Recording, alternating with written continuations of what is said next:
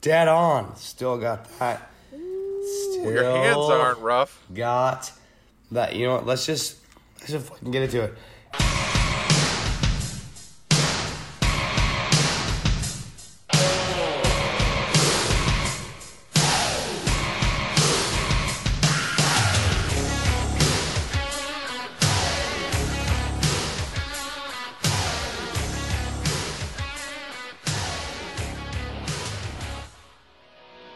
Welcome back, everybody, to the most awesome and Brandana Sports Podcast, coming at you as we always do. And guys, we have a dynamite episode 98 for your eardrums.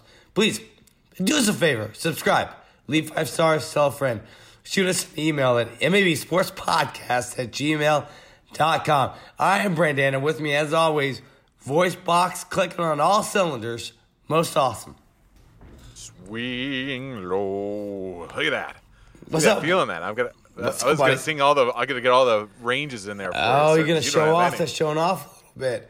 It is, You're gonna exactly. use the voice a little bit. You're gonna show what a normal voice sounds like. That's right. I can go high and I can go low. And look at that. yeah. Feeling it. You can. Oh, Brandana. Scale 1 to 10. How fucked up do I sound right now? You sound. I made the joke the other day when I first heard it, and Sure. I hadn't heard it in a while. You sounded like you're doing like a bad Katharine Hepburn impersonation. Oh yeah. You did say that. Yeah. But no, it sounds. You sound. You for the audience that's just listening and not getting to see old beautiful Brandana's face. You look fine. You look. I feel good. I feel fine.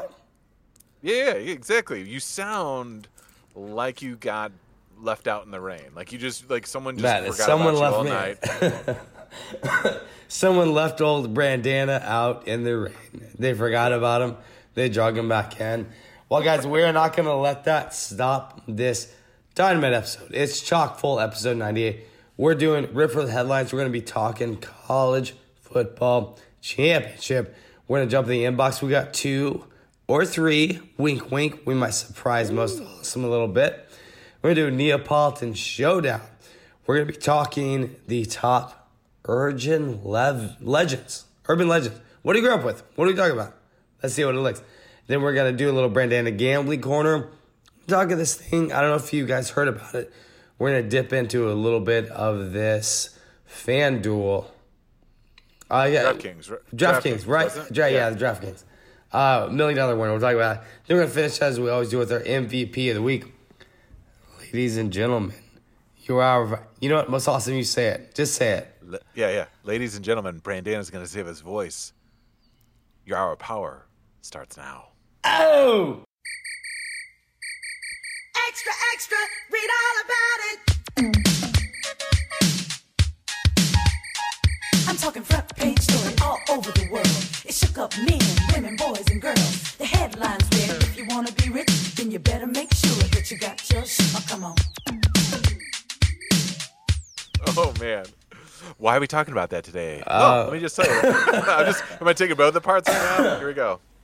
This is going to be most awesome doing the entire podcast to see if he can get through it without me involved at all. Which is, That's right. I think what we all thought was normally the podcast, which was going on. But all right, college football championship. Why are we talking about that this week, brother? Great question, Brandana. Thank you. Monday night, 8 p.m., Clemson versus LSU and the college football championship game. LSU looking like the presumptive favorite. I think as we talk about it, they are a 6-point favorite heading into this game. They've got the reigning Heisman Trophy winner in Joe Burrow. Yeah. And potential number 1 overall pick in this coming draft, Joe Burrow, as well, too. So we wanted to dive into it as it'll be our last-ditch effort to talk about college football until probably fall? I'm not sure. Yeah, right, week 3. I'm going to talk about a lot. It's definitely, it's probably ranked number 2. So we got Joe Burrow, Trevor Lawrence, right? That's our Clemson guy. Yeah, Trevor Lawrence, a quarterback for Clemson, who by all, he's a true sophomore, by all accounts should be the number 1 overall pick in the 2021 draft. So we have kind of 2 potential number 1 draft choice quarterbacks going against each other in this game. Clemson last year won the national title. Trevor Lawrence won it. They're on a 29-game win streak, and they've been in the college football playoffs and the championship game, I think, 4 out of the last 5 years. So Clemson has a lot of guys that have been there before. So it makes for an interesting matchup, especially as they weren't tested all ACC until that Ohio game where they actually looked pretty good. In your thought with the college football thing is kind of being there before as important as it is like in the NFL, or like are we going to be like LSU? Are they going to step up to this kind of level? Yeah, I mean I think it's definitely impactful, especially when you're talking about like 18, 19-year-old kids. Yeah. Just being in that experience, in that environment, having the reps and just having what that game energy feels like. I think it's hugely important. Not only that, it's also big on the coaches as well too. Clemson has kept their staff pretty well tied up. Dabo Swinney, the head coach, has been there. They've been there a lot. Brent Venables, the defensive coordinator, who we might talk about a little bit more, they've been there. They've called these big games. They've seen a lot of. They've been in the pressure situation. Ed Orgeron, Joe Brady, the offensive coordinator. These guys are just kind of their first run at it. I mean, no one was really thinking about LSU as a front runner heading into the season. They definitely thought about them in the top 10. They were in the top 10. They've just kind of been just rolling downhill, just running over people. That Alabama game was pretty impressive back there a couple months ago. All right, so we got LSU favored by 5.5. Where's your money at on this game if you had to put something down? Oh, so it's moved down, yeah. I would 5.5. I mean, it's one of those things that's really hard to tell. The over-under is 69.5 or 69 points. I kind of expect it to be a high-scoring game into the 60s, but I don't see Clemson just getting rolled over. I think they have too many interesting defensive players that they can run out there. Brent Venables has called lights-out games and has really done a great job of tricking offenses. And everyone's talking about Joe Burrow from LSU and a great season. He has 55 touchdowns this season, broken a ton of records. He had like 8 TDs against that Oklahoma team, which was not a great Oklahoma team. But Brent Venables is an assassin, just a great football mind who probably should have been a college football head coach the last couple seasons and stuck around. I think he's like the second highest paid assistant coach in the country at like $1.7 million per year. He's going to confuse Joe Burrow, and that's what they did with the offense for Ohio. You fill out the rest. The secondary, it'll be interesting because Clemson's secondary is their strength, whereas before last year, if you remember last year, Clemson had those big 4 defensive linemen. 3 of them went in the first round, I believe. They don't have that. They've got a solid front 7. They have a really strong secondary, and that's where LSU has really just kind of killed everybody by spreading it out, opening it up, and basically let Joe Burrow find their electric athletes that are out there in space. I read a quote that they kind of have like a third and long mentality every time that they step out. Like they're always looking for big plays. That's good. And they let Joe Burrow just kind of decipher that. And they've got huge playmakers: Thaddeus Moss, the tight end, Terrence Marshall, Justin Jefferson, and then Jamar Chase. Probably all of those guys will be NFL guys. Jamar Chase being probably the premier one out of it. So it's like that'll be the most interesting side of it, to me, to see how they can handle that offense. If they can slow that offense down, I see Clemson staying close. I see them staying within. Do you like Clemson in this? I hadn't seen them really much since last year's championship game. I didn't really watch too much of the ACC stuff. But watching that Ohio game, it was impressive. They gave up some big plays against Ohio early on, but they hung around, they battled, and they athletically they have a ton of good athletes. They lost that game on paper to me. They lost like that callback. I remember going. I know we're talking about. I mean, we were talking about it 2 pods ago, but I remember going to the bathroom being like, "Oh, like that's definitely a catch. That's definitely a catch, strip, touchdown." And they returned it. That's crazy. Yeah, it was definitely crazy. and they definitely hung around, but they definitely made some plays. I mean, they had some explosive plays. Sure, Trevor sure. Lawrence, and they Ohio had plenty of opportunities to beat them. The one thing that'll be interesting to monitor on that 5.5 or 6 point swing is the wide receiver for Clemson, T. Higgins, because he got dinged up in the first half of that Ohio game. They're not sure. He's kind of questionable for tomorrow night's game. If he doesn't go, I don't think that Clemson offensively has the horses to do it. Now they become a little bit one-dimensional. They only have Justin Ross on the outside. They have Travis Etienne, who's probably the most explosive player on the field, and Trevor Lawrence, but they need another guy, T. Higgins, to go out there and exploit an LSU defense and defensive secondary who has some holes. And everyone's going to go, what do you mean has some holes? They have Grant Delpit, who's going to be like a top 10 pick. Well, he didn't quite play as well as he was presumptively coming into the season. They can be exposed. They're a little over aggressive. Christian Fulton, who's going to be lining up against probably T. Higgins or Justin Ross as a smaller guy, he's been in some SEC battles, but he's overly aggressive. If they can expose him, same with I jotted down his name. The safety, Jacoby Phillips. No, that's their linebacker. Anyways, if they can expose Fulton, I think they have some games, but they need a couple wide receivers to step up in it. Justin Ross last year against Alabama had a huge game when they blew the doors off of Alabama. I need to see those guys come alive and do it again. So T. Higgins is something to monitor right before the kickoff if you're making some wagers out there. Well, we both know I'll be doing that. What's kind of your what's your early watch? Your kind of early barometer when you're watching the game. You're just like, oh shit, this is LSU or this is Clemson.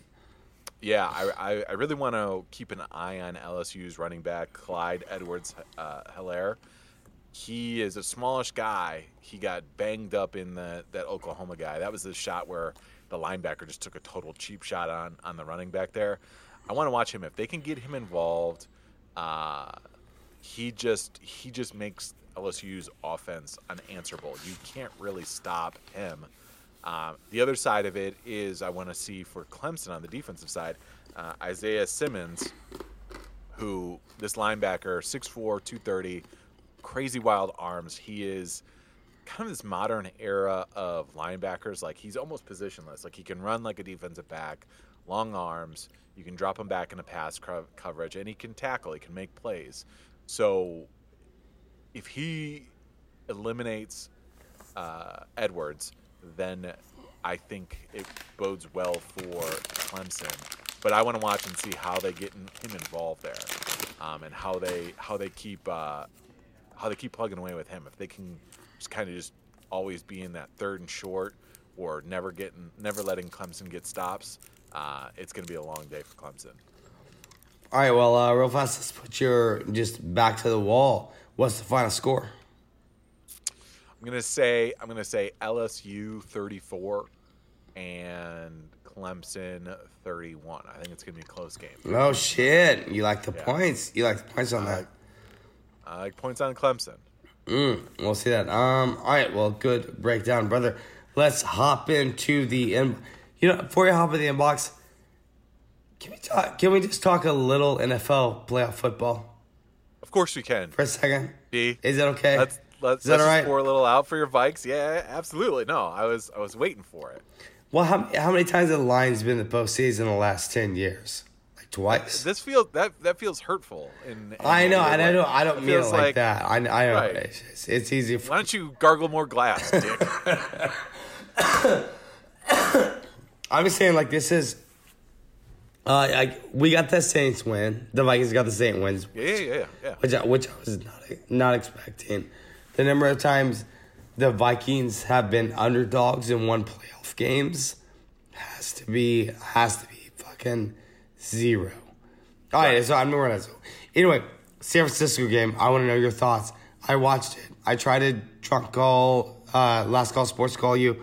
Looking at it, it was pretty much worst case scenario. Like, Yeah, I know. I was gonna say, what was the summation of those thoughts, right? Like, dial it back to halftime, Brandana. Dalvin Cook didn't get going. Kirk Cousins throws an interception on his side of the field, and then we fumble a punt.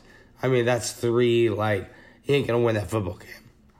Well, and that's the thing is Cheryl's muffed it in the first half, right? Like, yeah, he did. Not he did. Comfortable back there too, and then Kirk Cousins that INT to Sherman was just bad. Or it's one of those things. It's like that's a chicken or egg thing. It's like, did Thielen stop on the route, or did he just totally just miss on that INT to Sherman?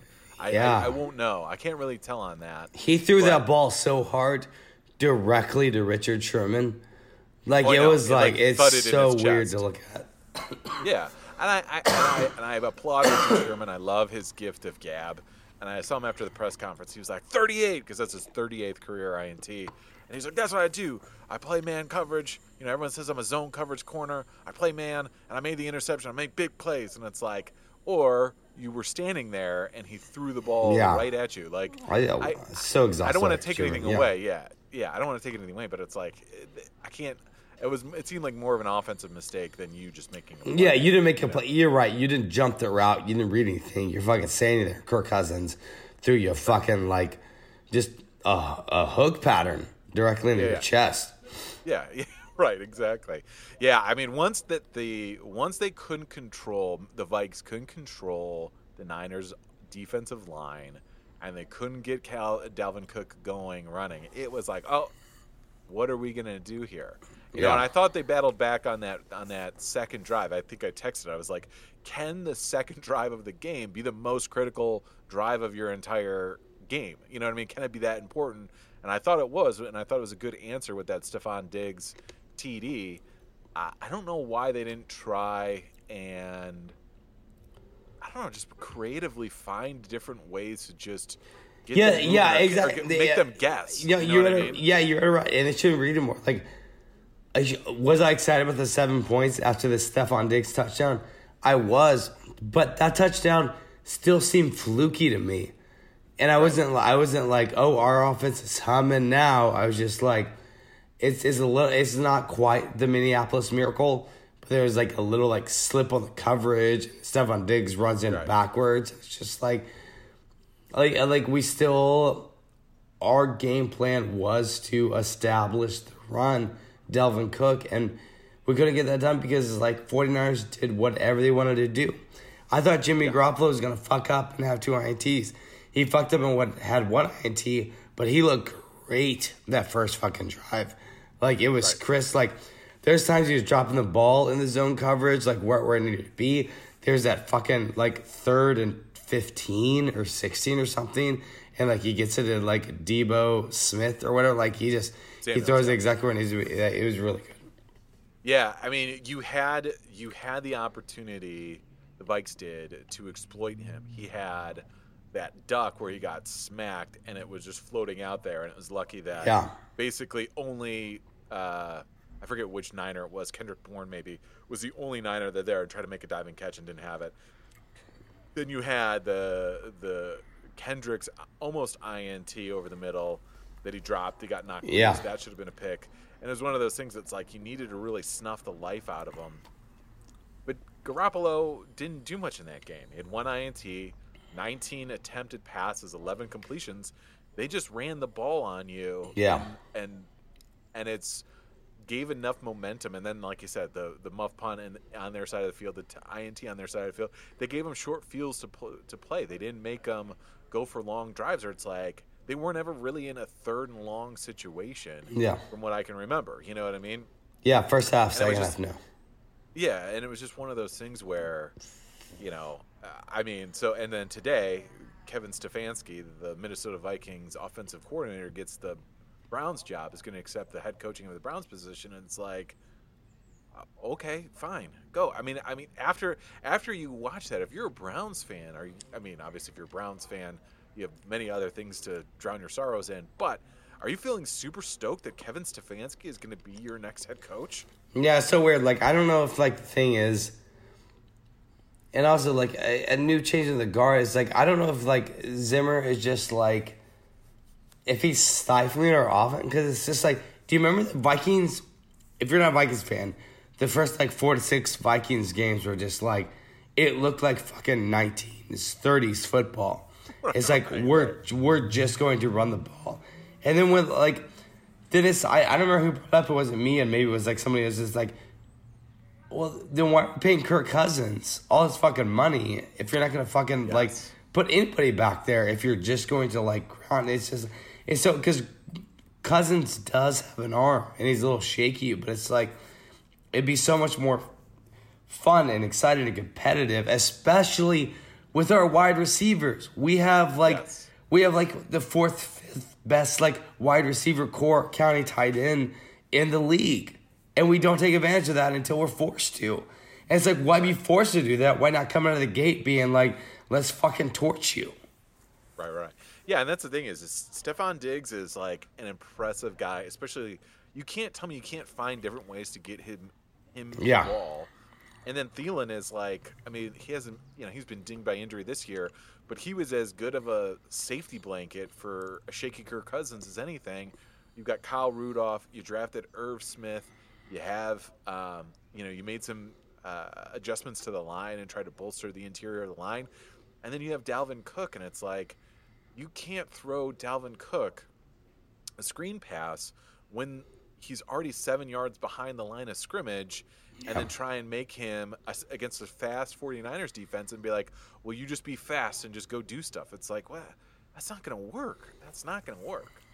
But I mean, ultimately, it was a good season, and I think that's an interesting question, something to monitor. It's like, is Zimmer going to just be like I'm just not. This is gonna sound insulting. I don't mean it, but is he gonna be like a Jeff Fisher-esque for sure head coach, where he's just like, we're gonna be 9-7, 10-6, somewhere in there. We're gonna get the playoffs. We might get a win. We might just get a first round exit, but that'll be our kind of, I won't be a bad coach. But I'll just be 8-8, 9-7, 10-6, somewhere in there, and I'll have a secure job for the rest of my career, or until somebody goes, you know what, fuck this, let's open it up and get rid of somebody and hire the next McAvey du jour. I don't know. Yeah, and we'll move on to the inbox. My problem is just like it's gotta be consistent. Like what your team is built for speed, score points, and your coaching style is you want to run the fucking all day long.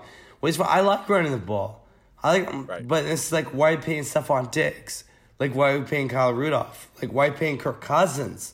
That's not your fucking style. Right. Look at the 49ers. You want to be like that offense. You want it to be a track meet. You've got all these speedy guys, but you also have to be a little bit creative in how you engineer those runs. Yeah. You know what I mean? Like, we're not creative, and then you have assets. I mean, I will take. The one thing that I found was most impressive about that Joe Judge guy, the new hire for the Giants, not to totally segue off of this. Sure. But he did make such like an interesting point that I think it's like where I think coaches get like so stuck in like, well, this is what I want to do. And Joe Judge's thing in the conference was like, and the press conference that he had was like, don't just be like singularly focused on what I can do and what my scheme is. Like, look and watch the guys and see what they can do. And then, he's like, don't tell me what a guy can't do. Tell me what he can do. And then it's our job to figure out the best way to put those can-do things together to be successful and win. And I kind of felt like, talking about like Zimmer, it's like, well, this is what I feel comfortable in doing. So let's not look at the guys that I have around me and try and maximize their strengths. Let me just, try and figure out what I've got here and then just, play what I, call what I feel comfortable with. And that's what I think you see with defensively. That's their style, but offensively, there's just no ingenuity there. And I didn't see it. And then going and hiring Stefanski, who's only been with the Vikings organization. He's been with Brad Childress, Leslie Fisher, and now Mike Zimmer. He's never gone anywhere else outside of that. So that's an interesting little question mark. I would like my offensive coordinators or guys to have a little bit of seasoning and sample a whole bunch of other stuff before you just come back to, wherever you're going to be the head coach at. Like, don't give me a retread of the Minnesota Vikings. Yeah, exactly. It's going to be like a fucking tough swing. And Thanks for diving in on that.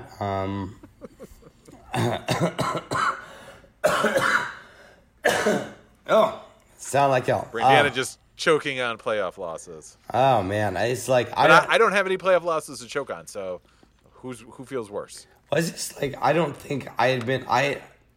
Here's the thing, and then we'll get to the emails. Just everyone relax. Here's my thing. Like I really thought the Vikings underperformed in the regular season, so it was a perfect setup for them to be kind of like a sneaky tough out. But also like 1 out of every 3 games, they're gonna score 10 fucking points, which is what we saw happen. Yeah, exactly. It's not a good deal, man. All right, jump into the inbox. Wait, emailer Bing, MVP of 2019 on the emails. All right, which QB would you want over the next 5 years? Tom Brady, Drew Brees, Ryan Tannehill. Yeah, Tom Brady. Tom Brady. Fucking Tom Brady playing here. All right, so real fast out of the gate. We got Tom Brady, 42. I'm going to give you when these guys' birthdays are and how old they're actually going to be when we start. Because if we're saying the next 5 years, it means we're not starting right now. We're starting in the 2020 season. Tom Brady's going to be 43 years old. His birthday is in August. We got Drew Brees, who's going to be 42 years old. His birthday is January 15th in 3 days. And then we got Tannehill's 31. He'll probably be 32. Who gives a fuck? I'm gonna go with Drew Brees. 5 years. So this is a weirdly shaped email. I think Ryan Tannehill playing a bar time. I think this Tennessee Titans team is fine. I think you're gonna give them a year of tape, and people are gonna figure out. It's a quarterback league. The quarterback's got to beat you. I don't think. If you look at Ryan Tannehill's last 2 playoff wins, he threw for less than 100 yards. That's not the kind of quarterback that you want to take your entire season on. So I'm going to take Drew Brees because I like the weapons around him. Yeah, it's good. And that's the thing is like Tannehill, let's not forget he was basically, like shipped out of Miami because they were in rebuild mode. Took a discount to go and be a backup at Tennessee behind Mariota because he thought probably, as we saw, it's my best shot to make the field if Mariota doesn't play well, which he didn't. And then he's really just kind of played lights out, Foles-esque, if you want to almost compare him. I don't want to say he's making big, huge plays, but he's just playing really well. But for the next 5 years, you want to we've already kind of seen it. We've seen the top end of Tannehill, Tannathrill, and I like that.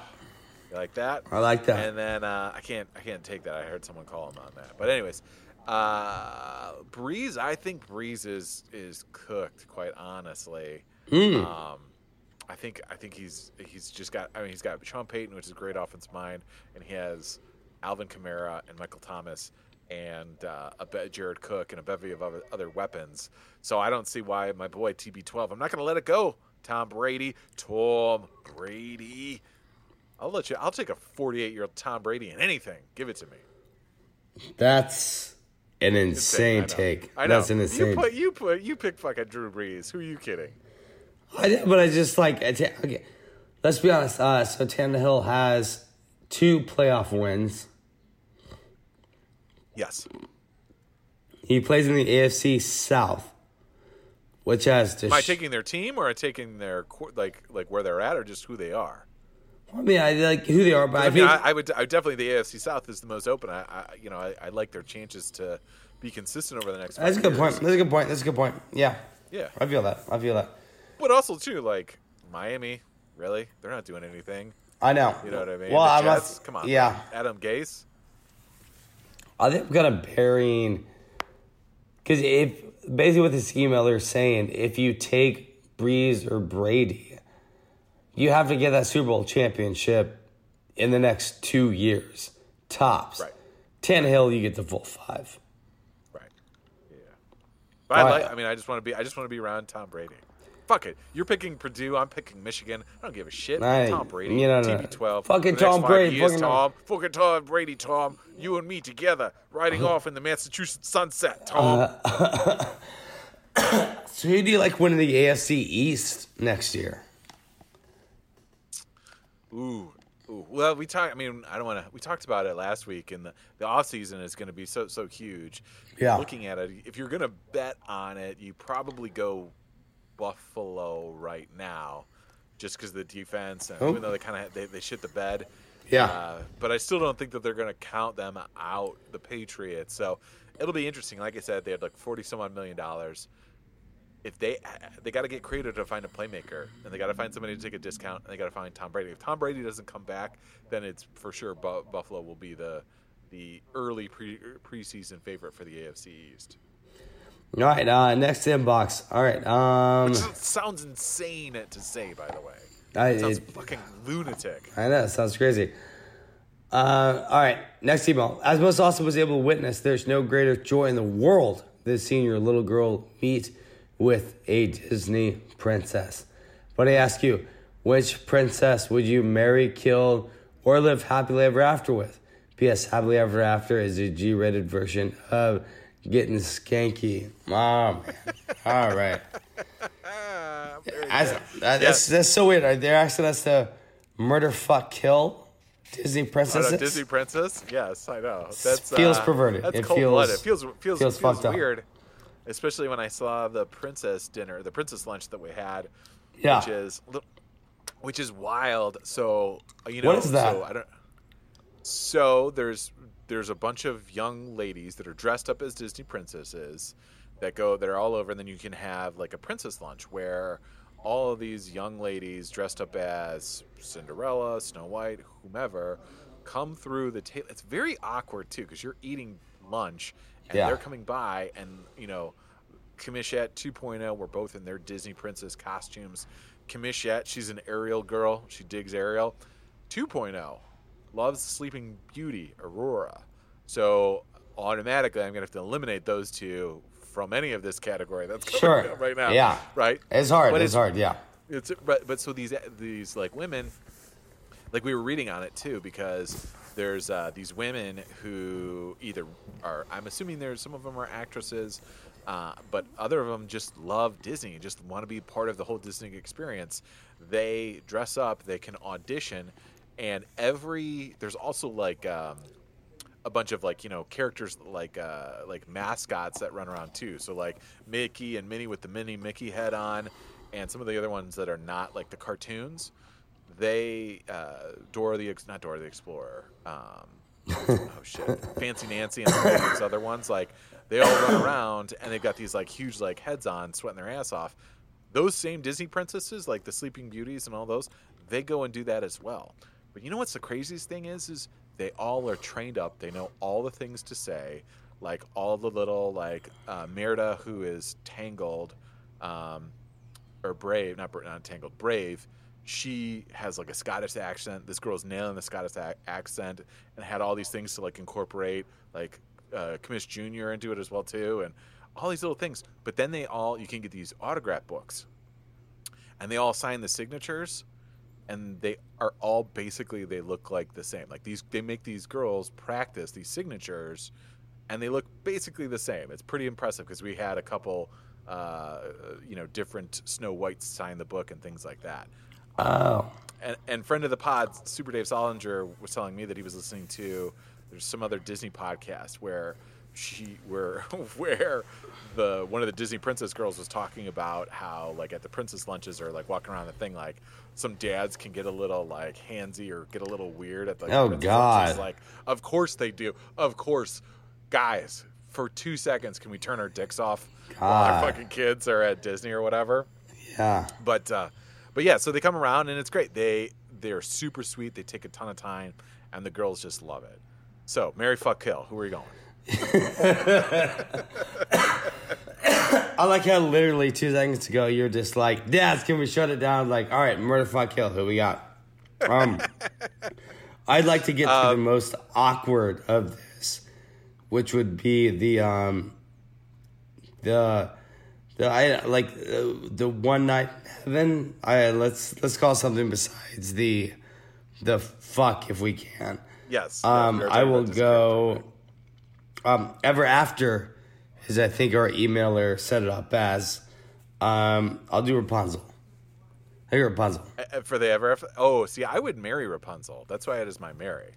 Because Rapunzel gets stuff done, man. If you ever watch Tangled, she's cooking, cleaning, painting. Yeah. She does everything. Yeah. So, like, I'm hitching my wagon to a lifelong of that because that's what she just does. And I think she is she's probably the prettiest of all of them, I would say. I like her style. Yeah, we are talking cartoons, but yeah. So you do have Rapunzel on your list, but you have her as Mary. I have her Mary. Yeah. Okay. So I'll go to my Mary. My Mary is Frozen, Elsa.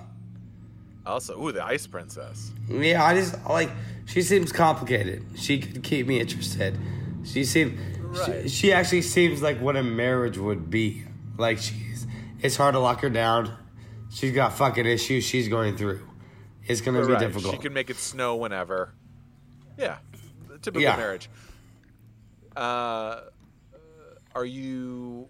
I like that you like that it's complicated. I like that. I do. Yeah, exactly. But could you handle all that cold?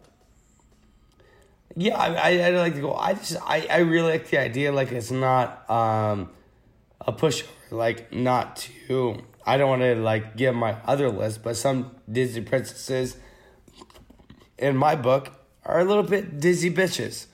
They're like a little like what the fuck's going on? It's just like my marriage needs to be like someone that just like kind of gets the complications of being alive, and it's like I got that vibe from Elsa. I like it. I like it too because you're also like you would be a little fearful that she would put you. You guys get no fight. Yeah, she pushes you like in an ice cage. Yeah, like, that's what I'm talking about. Spicy. That'll keep a marriage going. And she's easy on the eyes. Let's call a spade a spade. Like okay, all right. She's good looking. Like all these princesses are good looking, but she's attractive. Exactly. Hopefully she doesn't shoot an ice dagger into your heart, Brandana. Yeah, maybe though. When it's like if that's how I go, that's how I go. Yeah, right, exactly. Speaking of ditzy bees, for my kill, I'm gonna have to go with Belle. I don't know. I don't dig her vibe. Sure. Beauty and the Beast. Yeah. She's got a weird kink. I'm not into it. You know what I mean? Right? Weird. But she is also like, she's not down with the townspeople, shitting on living in this provincial life. Like, I get it. You're above it. You think you should be more than what you are. Get him out of here. I don't find a lot of redeemable things in you. Now, my kill was going back to the Disney bee, Ariel. It's just relax. I get it. You got legs now. You didn't have legs, and I have legs. Like just chill out. You're fascinated by forks. You're like, what do we call these things? It's just like I got a headache. Right? Yeah. This is a quick quit. Quick quit. Funny story. Right. Funny story that Ariel was singing that song and she's like, I've got 20 of these. Like, I don't care. And Kamishat was like, hey, Ariel. When we were listening to it, just decided to announce it. She goes, hey, Ariel, how about you be thankful for what you do have? Yeah. Exactly. Set her straight. Exactly. So, and then my happily ever after, I'll go with Cinderella. Why not? You know what I mean? Like, she seems fun. She's got she'd be down for one night. She was about it in the original, so yeah. She seemed a little that's the one with the glass slipper, right? She had the stepmom and the stepsisters. Yeah. A little baggage.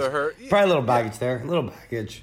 Sure, but just for one night. Exactly. Yeah, but you're the one night, yeah. Now we're getting weird. This is not where you wanted to go. Exactly. This whole fucking topic was weird. All right, let's see if this keeps up. We do have one surprise email. I need to make sure this is still recording. Recording. All right, it looks like it's recording. All right, surprise email right now. All right, most awesome. Can you name 4 MVPs in the last decade of MLB 2010 to 2020? Brandana, what are the odds you can name them? I bet you $10 he can't. All right. Ooh. So I broke this down. Wait, aren't there AL and NL MVPs? There are, yeah. That became the problem. Okay. So I doubled up. So I had to move my over-under number for you down to 3.5. Because you basically get it doubled because there's AL and NL. Right.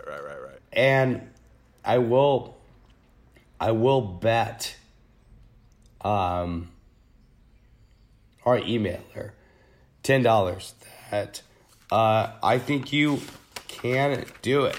I think you will get the over on 3.5. This is so much pressure because I don't know Major League Baseball. Yes.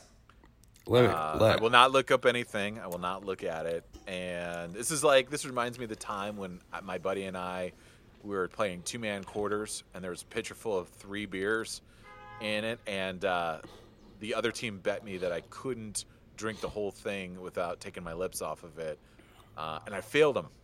But then I ended up drinking the whole thing anyways because I took a breath off. So I'm not going to fail you now, Brandana. Oh, wow. Try, okay? Yeah, 2-man quarters. 2-man quarters, man. Going hardcore, drinking hardcore. Oh, yeah. So I for sure know Mike Trout is one of them because I know we've talked about Mike Trout. You got the list up in front of you, B? I do, buddy. I do. Yeah. I think he's back-to-back AL MVPs, and everyone's talked about like how he hasn't, like the Angels have not won, but yet he's still the AL MVP.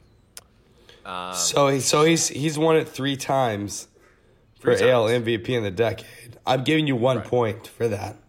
Yeah. Oh, yeah. No. Yeah. No. Yeah, exactly. Right. And that's the thing because I don't know AL guys. So 2010.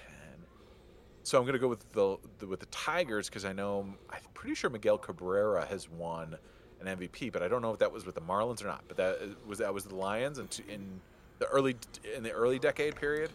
2012 for the Tigers. Yes, you're correct. Oh, and he also won it back to back. He got in 2013 as well. Right. Yeah. Okay. Yeah, that makes sense because I know he was pretty lethal, but I couldn't remember when it was if it was for the Marlins or not. I think he won the Triple Crown one year as well too for a batting average, home runs. Fascinating. New names. I'm now just showing up trying to buy time. I don't know if Bryce Harper was for the Nationals. I don't think he was. Was Bryce Harper for the Nationals? 2015 Nationals. That's 3. That's 3. Oh, look at that. And I know because he was a PED guy for the Milwaukee Brewers, Ryan Braun. Ryan Braun, 2011. Yep. You're correct. That's 4. Yeah, so you hit it. Albert Pujols, was he on there for the Cardinals back then, or is that before the 2010s? Albert Pujols was 2008, so that was before. And then he went there and signed a huge contract. Was Buster Posey the catcher for the San Francisco Giants? 2012. Look at that. Look at that. All right. Listener Bing, you owe me $10. Real fast, I want to run these down real quick. We're doing 2019. I'm going to go NL, AL in that order. Cody Bellinger and Mike Trout, 2018. Christian Yelich, Mookie Betts, 2017. Oh, I would have said Mookie Betts if I had not gotten there for the Red Sox. We got Stanton and Altuve, 2016. Chris Bryant, I don't know who that is. Mike Trout plays for the Cubs. Yeah. He was their big first baseman. 2015. Jose Altuve for the cheating Astros. And then what'd you say for the other one? Was who? That year? Oh, Giancarlo Stanton for the Marlins? Yes, sir. Man. Okay. Chris Bryant, Mike Trout, 2015. Bryce Harper, Josh Donaldson, 2014. Clayton Kershaw, Mike Trout, 2013. Andrew McCutchen, Miguel Cabrera, 2012. Buster Posey, Miguel Cabrera, 2011. Ryan Braun, Justin Verlander, 2010. Joey Votto, Josh Hamilton. Hamilton. Oh my God, Joey Votto for the Reds. Good. Yeah, I know. I got it, baby. I don't know anything about baseball. I feel vindicated. You still got it, brother. You still got it. That's what makes you the best. All right. Neapolitan Showdown. It's high noon. Bring us to the jam. So let's leave it alone, 'cause we can't see eye to eye. There ain't no good guy, there ain't no bad guy. There's only you and me, and we just disagree. All right, Neapolitan Showdown. We are talking top urban legends. What you got, buddy? Ooh, I like this. I think it's fun. This is fun, yeah. And you said ones that are still believable, or just ones that are just our favorites? Well, I think we do different angles. Like, I like the ones that kind of spooked you. If there's one kind of growing up, you're just like, is this true? Is this not true? Like, kind of like looking around. Yes. Also, are your kids getting to the age where they're just like, oh, is like Slender Man a thing? Like, how does that work with kids?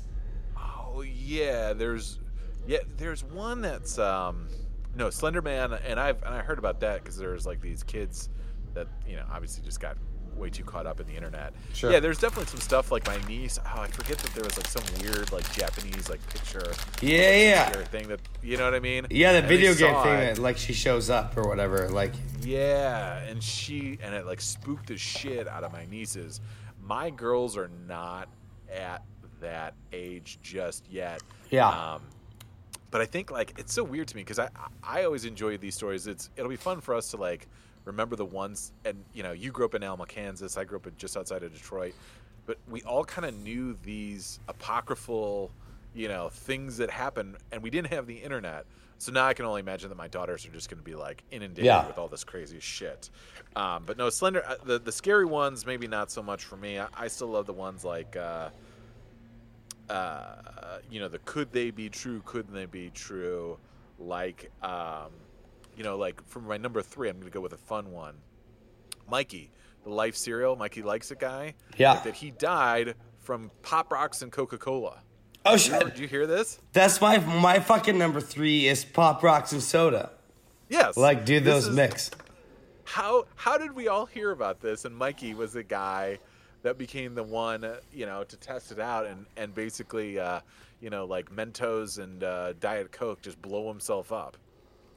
Yeah, so I think the story was if you could not consume both of those or it'd make your stomach blow up. Yeah, it would just ignite in your tummy, and you would just spew out. I guess I'm not sure. I don't really know. But how does this happen? And were you ever brazen enough to try it, Brandiana? I never swung that. I was always a little weird, and we'll get into it when we get into my deeper numbers. But I never want to fuck with fate. Like, even if it sounded made up, I just like, it's probably, I'm not going to mess with it. Yeah. Why risk it? Yeah. I'm 9-year-old Brandiana. I got a podcast in my horizon. Exactly. I'm not gonna fuck this up. I'm crushing on a Blow this. podcast. Like, I'm not going to get it. Were you a Pop Rocks guy though? Because I think it kind of leans into the fact that I like spicy shit also. So it's anything that kind of like is thrown down, anything that's kind of like a little bit of a mix, like I like to get into. So I did like Pop Rocks. I was a big Pop Rocks kid as well too. Oh, I loved yeah. it. Yeah, I loved it, man. It was fantastic. It was like it's probably the most like user experience candy that we had. Yeah. You know what I mean? And it's still insane on paper. You're just like, wait, my saliva gets on this and then explodes in my mouth? That's weird. It's so weird. It's a weird hang. And I don't think that they ever they had flavors and different things like that. It never really tasted like It just tasted like like mini explosions. Like I was like basically eating like 4th of July candy. Yeah, that's you put it in there. You're just like you're kind of waiting. You're just like, holy shit, it's about to, and then you're like, that's Yeah. It was that. I try to look up some old candies right now, and I know it sounds crazy. One thing I couldn't find that I knew existed: pizza flavored corn nuts. Do you remember those? Flavored corn nuts? Pizza flavored corn nuts. Do you remember those? First off, not a candy. Corn nuts, not a candy. But I hear what you're saying. You're talking. It's a gas station treat. Ooh, I did have a minute where I was really into corn nuts. But I remember the barbecue flavor. They had like the ranch flavor. Yeah. I don't remember pizza flavor. I remember the pizza flavored combos. Now that I fucks with. Of course, you fuck with that. Out of the Dolph's yelling at his phone because I know he probably fucks with the corn nuts. So I can name all corn nuts flavors. It was barbecue. Yeah. Original. Yeah. Ranch. Which is just salt. Yeah. Ranch. Nacho cheese. Ooh. Chili picante. Now that's right up your alley. Chili picante, bro. And then it wasn't, I've Googled this, I cannot find it. There was a pizza flavored corn nut. Really? Absolutely. Yeah, it was just like kind of like tomato saucy pepperoni. I mean, don't downplay it. It was tasty AF. But yes, it's pepperoni. Pepperoni. Pepperoni was the best. Save it for another, like, Neapolitan Showdown. Pepperoni was the best flavor of the mid-90s. Pepperoni was cooking on all cylinders. Pepperoni was the Chipotle of the 90s. You know what I mean? Absolutely. Not the burritos place, but like everything's Chipotle this, Yeah. Chipotle that. Yeah. Yes, pepperoni was the shit. It was exotic. It was. Pepperoni. All right, so we got Pop Rocks and soda. We're pretty close. You took it. Think deeper. I think you could stand Pop Rocks in your mouth, a bunch of them for 20 seconds. I could stand them for 30 seconds. Because I'm better about spicy shit and being able to handle it than the rules. What do you got as number 2? You're tougher. Yeah, you sound like you're talking with a mouthful of Pop Rocks. All right. There we go. Number 2. Okay. Burn. There it is. Burn. It's like that. Boom. A real piece of work. My number 2 is this. I always found a favorite of mine. Kevin Arnold's best friend, Paul Pfeiffer, the actor that played him, grew up to become one Marilyn Manson. You remember this? You ever hear about this? Oh, wow. I did not hear this. You didn't hear this? Oh, my God. No. This is like such a fame thing. Like, whenever Marilyn Manson came out, 96, 7, 8, somewhere in there, at the height of it, there was a whole bunch of other stuff too. Like, Marilyn Manson also had like ribs removed to, schmeckle, suck on a schmeckle. Yeah. But yes, the actor that played Paul Pfeiffer, it wasn't until like the internet really kind of came full force that I think the guy ended up going to law school. It was like some lawyer out there, but they kind of looked similar. And it was one of those tales that I was like, I could believe that. I could see that happening. This kid now turns into the dope show guy. I get into it. I didn't hear it, but it does. Well, also it works for like the whole Marilyn Manson mystique, right? Because it was just like, who is this guy? And it's just like, it almost makes it better if he was like a fucking nerd. Like, a TV show, yeah. And if you look at his face, like that kid and like a Marilyn Manson, they both have like similar shaped faces, kind of long, pointy noses a little bit. It makes sense. It holds up, but obviously it's not true today. But what is Marilyn Manson doing right now? Being fat and dumb. I don't know. I think he was on Sons of Anarchy. He played like a neo-Nazi guy not too long ago. And then after that, I'm not really sure. Like, it's really weird to me that like some of these like kind of horrorcore, like, metal guys, like, you're not supposed to turn like 55 years old. You know what I mean? Yeah. What are you doing? Like, you don't retire and have a 401k, Corn. Like, what are you guys doing? Yeah, Corn. God, that's great. I did. All right, so my number 2 slot, I did have Slender Man. There's a documentary. There's actual. I don't want to dig into it because it's not really our podcast vibe to get into like all this, but it's like, it's really on a serious tip. It's really weird to see how like these little things, and also like I'm not trying to like fear you as a father, but like, don't you have to a little bit keep your finger on like kind of what these kids are believing in, or like this little like shit that's kind of spread around?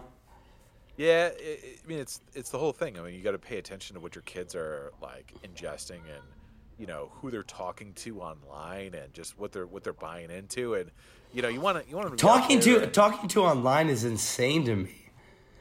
Like, it's scary. Yeah. It's real scary. I mean, it's just like now it's like the access. It's like, Yeah. I mean, not to get into an impromptu parenting tip, but it's like no computers in your room, no Yeah. smartphones in your room either. Like, we're definitely going to be that household where it's like, here's the basket. We're going to all come home. We're going to put our phones in here. And then that'll be that. You know what I mean? Or I'm sure it'll get advanced where it's like you could probably, set your kids like data plans and like phone numbers to not call out, between the hours of like, 9:00 at night to like, 6 a.m. or something like that. But it's all the other stuff like, the sexting and like the Snapchat nudes and all that other stuff. It's like, you'll have time for all of that. You know what I mean? And it's like, that's more what I worry about is like lifelong embarrassment versus like, I get, stuck into some like occultish thing. You know what I mean? We just, Dr. and Mrs. the Commission, I don't know, I just watched the like, Don't Fuck with Cats documentary, and it made me think of it. I don't know if you saw that or not. And basically it's like this guy who became self-obsessed, who was like, doing gnarly things and led to the ultimate, like, kind of like the Slender Man girls. Like, it's just bizarre. And it's like, I'm not so fearful of that. I feel like we'll build enough confidence into our kids to not fall prey to that. But I worry more so about the more common things like. So not to get into like and like you said, impromptu parenting corner, but I do like that in our conversations, like because I don't think you can sit on your hands and knowing you also like it wouldn't be reactionary. Like if my kids do something fucked up online, but it's also like they're sweet kids, so you're also like you don't want to preemptively like scare them or make them feel like the world's like this terrible place. So like what's your thought process on that? Yeah, I mean, yeah, it just like anything, it's like, kids are very black and white, and then slowly you start to like, we just had a conversation this morning about like, we're going to kill the guy. And it was like, well, how are you talking about killing a guy? And it's like, well, they watch like kids play like a video game in their after school class, and it's like, oh, I died, and like, oh, that guy killed me or whatever. And it's like they're just playing like little dumb video games or whatever. And it's like, okay, so there's a difference between killing in real life, right? And killing in a video game where it's not so real. And like you just try and kind of, when you hear some stuff, you're like, oh, how do you think that this is? Because again, we pile on our 40-year-old brains all the time, about like, oh, well, this is what this means. And we get all the nuance of it. Sometimes they don't even really know what they're saying. They've just picked it up along the way because they're always listening to stuff. Yeah. So it's like, all right, let's take and it's also a huge priority of theirs to sound like an adult, right? Yeah. Like when they pick up shit, shit, like they want to sound like, yeah, I can fucking, I mix in this world. Right, exactly. And so then it's like, all right, well, what are you saying it as? What do you even know? And even like 2.0 was like, I don't know what that means. And it's like, all right, well, when someone dies, we talked about heaven, but like when you're talking about a game, she's like, well, you say it dies. I was like, no, I don't say, like they play this little like ball game. I was like, basically that is just saying like your turn's over, like, your opportunity is no longer there. So like, or it's over. So, but like, let's make sure we understand the difference between killing or dying in this realm and versus that realm. You know what I mean? And not take it to like, oh my God, they're a little psychopath and they're going to like murder bunnies or something like that. Sure, yeah. So it's just basically like a small little evolution, and you're trying to understand like, well, what do they think that means? And maybe I can, project some offense or, my give a rudder to them a little bit. Do you put it on your radar, or do you dog ear it and you're just like, hey, I want to make sure I return to this conversation like just 2 weeks from now, or you just kind of put like like a test balloon up and just make sure it's just like, oh, the next time we talk about this, I want to return to what we talked about this time. Yeah, I wish I was that thoughtful. Yeah. You know what I mean? Like, I wish I could be that way. Sometimes you just find opportunities to talk about it. Sometimes, if it's a more serious thing, you don't want to have the emotions of the moment. You want to come back to it. So sometimes for that, like something like this, like, we'll probably won't do it unless it becomes like a recurring thing, like we hear them saying it all the Yeah. time, and it's like, it's just, then you're like, all right, well, maybe we do have to have more of like a comfortable thing. And that's the other thing. It's like a lot of times they're just trying stuff out, so you don't want to totally shame them for trying stuff out. Exactly, Maybe yeah. they'll be fearful to do stuff in front of you anymore, and thankfully we're not at that point. So what's your number 2? All right, Paul Dawson, father of 3 psychopaths. All right, what do you have? That was my number 2. My number 2 was Slender Man. Oh, that's right. My number 1, I wonder if you did this, and it might show just how much, like, I was a little bit scaredy cat. Like, if you don't need to test fate, don't test fate. Bloody Mary is my number 1, like, kind of urban legend. I never did. What's the rules? Like, you had to say it, like, 3 times before the mirror with, like, the lights off or something. Yeah, and then you turn the lights off. It's also the same thing. That's what the whole movie Candyman was based on. Right? Yeah, I saw it. And also, like, a mirror in the dark still freaks me out. Which I still get, like, a mirror is a mirror, but it's still, like, I don't like looking at mirrors in nighttime. I don't know, it's weird. Right, yes. I like that one. I definitely, like, I think mine, I'll go on the scary tip as well, too. The stories about, like, basically surrounding your car, going to an empty car, either the ones where they're in your back seat, like hiding under a blanket in your back seat. Like, that's the freakiest one to me. But there was the other one where they, like, slash your ankle. Like, From underneath the car, yeah. Yeah, that's fucking always freaks me out. So anytime you go into a dark parking lot, like anytime that with your car, that's my number 1. Always bugs me out, gives me the heebie-jeebies a little bit, where it's like, fuck, man, I don't go in this car by myself. You know what I mean? Especially if you're like in an SUV now, and it's like they're dark and can't see behind the seats. Ugh. Does that still get you today? Like, are there any urban legends that get you today still? No. I'm more fascinated now with the ones that are like, slices of time, like the Stanley Kubrick, fake the moon landing, and recorded in that, like almost kind of conspiracy theory-esque. Walt Disney, speaking of Disney, having his like head frozen in some cryogenic chamber. You know what I mean? Like, those are the ones that I find more interesting. The scary ones, the Slender Mans, as much as you kind of get the willies thinking about it, like, it is what it is. Dr. Mrs. the Commish is a huge scaredy cat when it comes to it.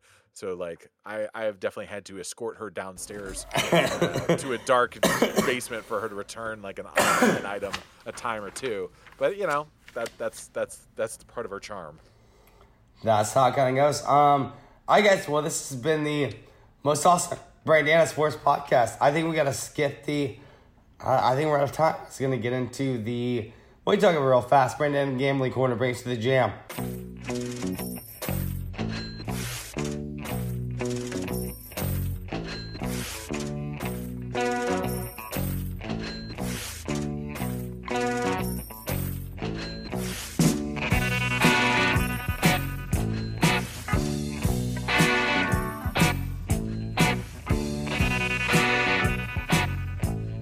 All right, buddy, so you heard about this on DraftKings, right? Yeah, I did a little reading on this with the couple, right? The Bachelor contestant chick, Jade, I don't know what her name is, and then her husband, Tanner, right? Yeah. And the gaming community is all up in arms about it, but maybe I'm missing something. Maybe you can elucidate that for me. Yeah, so basically, DraftKings, they do have, they did the contest, the playoff contest, which that is kind of important because, it becomes very much more, there's a finite number of combinations you can do in this. Right.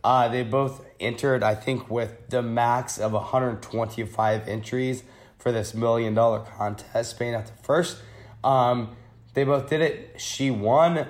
They compared her selections to her boyfriend's selections and saw that there was not a lot of overlay, which means it seemed like they got the 125 up to 250 entries. The big question is, like, do you have a problem with this? Yeah, I mean, that's what I'm saying. Like, if that's how they're going about to do it, if it's within the rules or my own unique entries, I don't have a problem with this. Well, it's not. And her name is, her name is Jade. It's like Jade Roper or something. Jade Roper, yeah. Jade Roper told her. It's technically not within the rules because it is like colluding. If they think you're doing, if you and I did, it may be sportscast entries, but you did 125 combinations and I did 125, but we talked about it, so we're making sure we're not doubling up, then it's kind of becomes, we kind of have 250 entries. Yeah, exactly. And I guess like, but I mean, how, I mean, if we're too, I mean, aside from our association, there wouldn't be a lot of through line. They just happen to be either dating or I think, are they married or dating? But either way, it's like, I mean, I don't know. I mean, prove that I did it then, I guess. It's like you have this unique thing that it's like, well, there's not a lot of overlap, but could that happen just in life? I mean, well, let's talk about that. So there's no rules. Is there a rule there that says I can't talk with any other contestants out there? They're kind of, yeah, and there kind of is, and it is her husband. So they're kind of, so let's assume this. Let's assume they did talk about their lineups, and they're each trying to do like not creating a lot of overlap to win it. I don't have a fucking problem with it because it's like you can't. I have more problem with you can do 125 entries per person than I do with two people talking about what their entries are. Like if you're doing that, it's just like that. That to me takes out the fun of it because it's like if someone's just like cash cowing in and trying to get like every combination possible.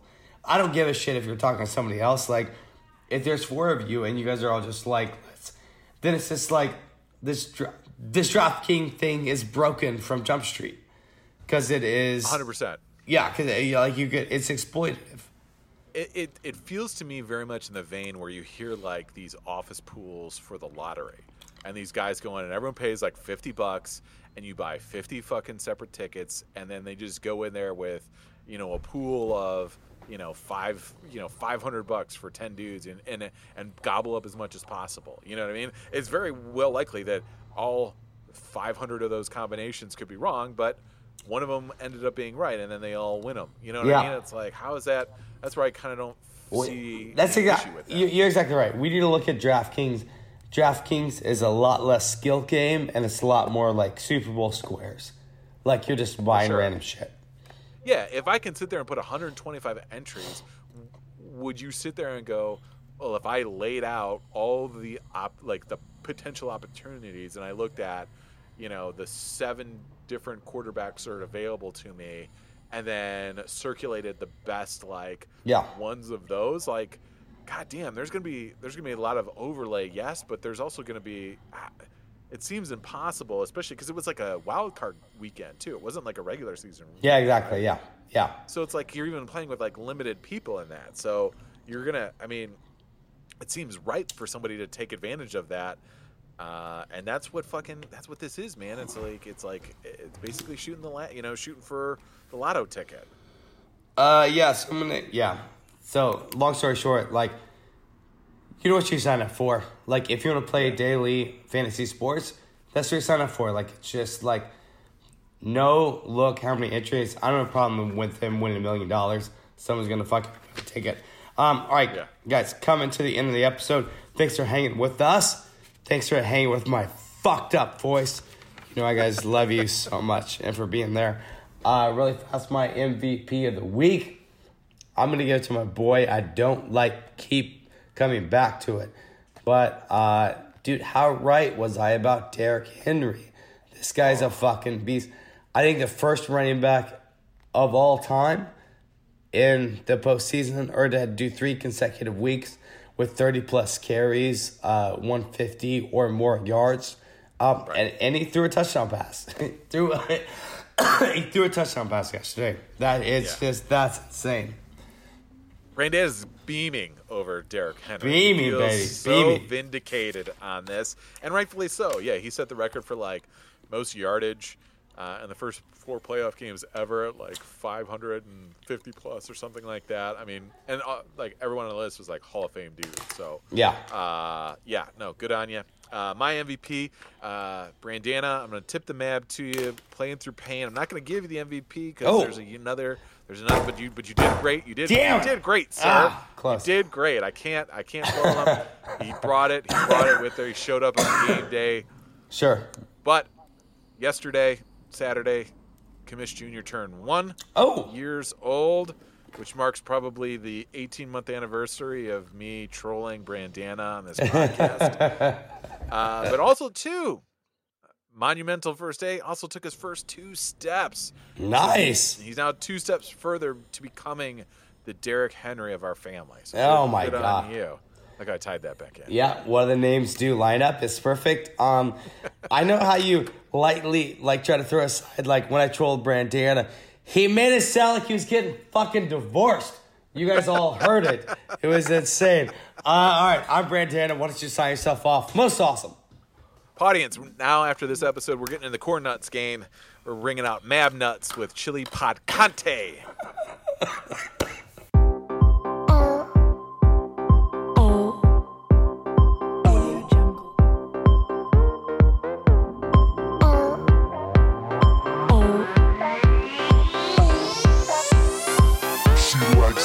Boys, parties, style, fame, She likes glamour, runway, style, fame. She likes fashion.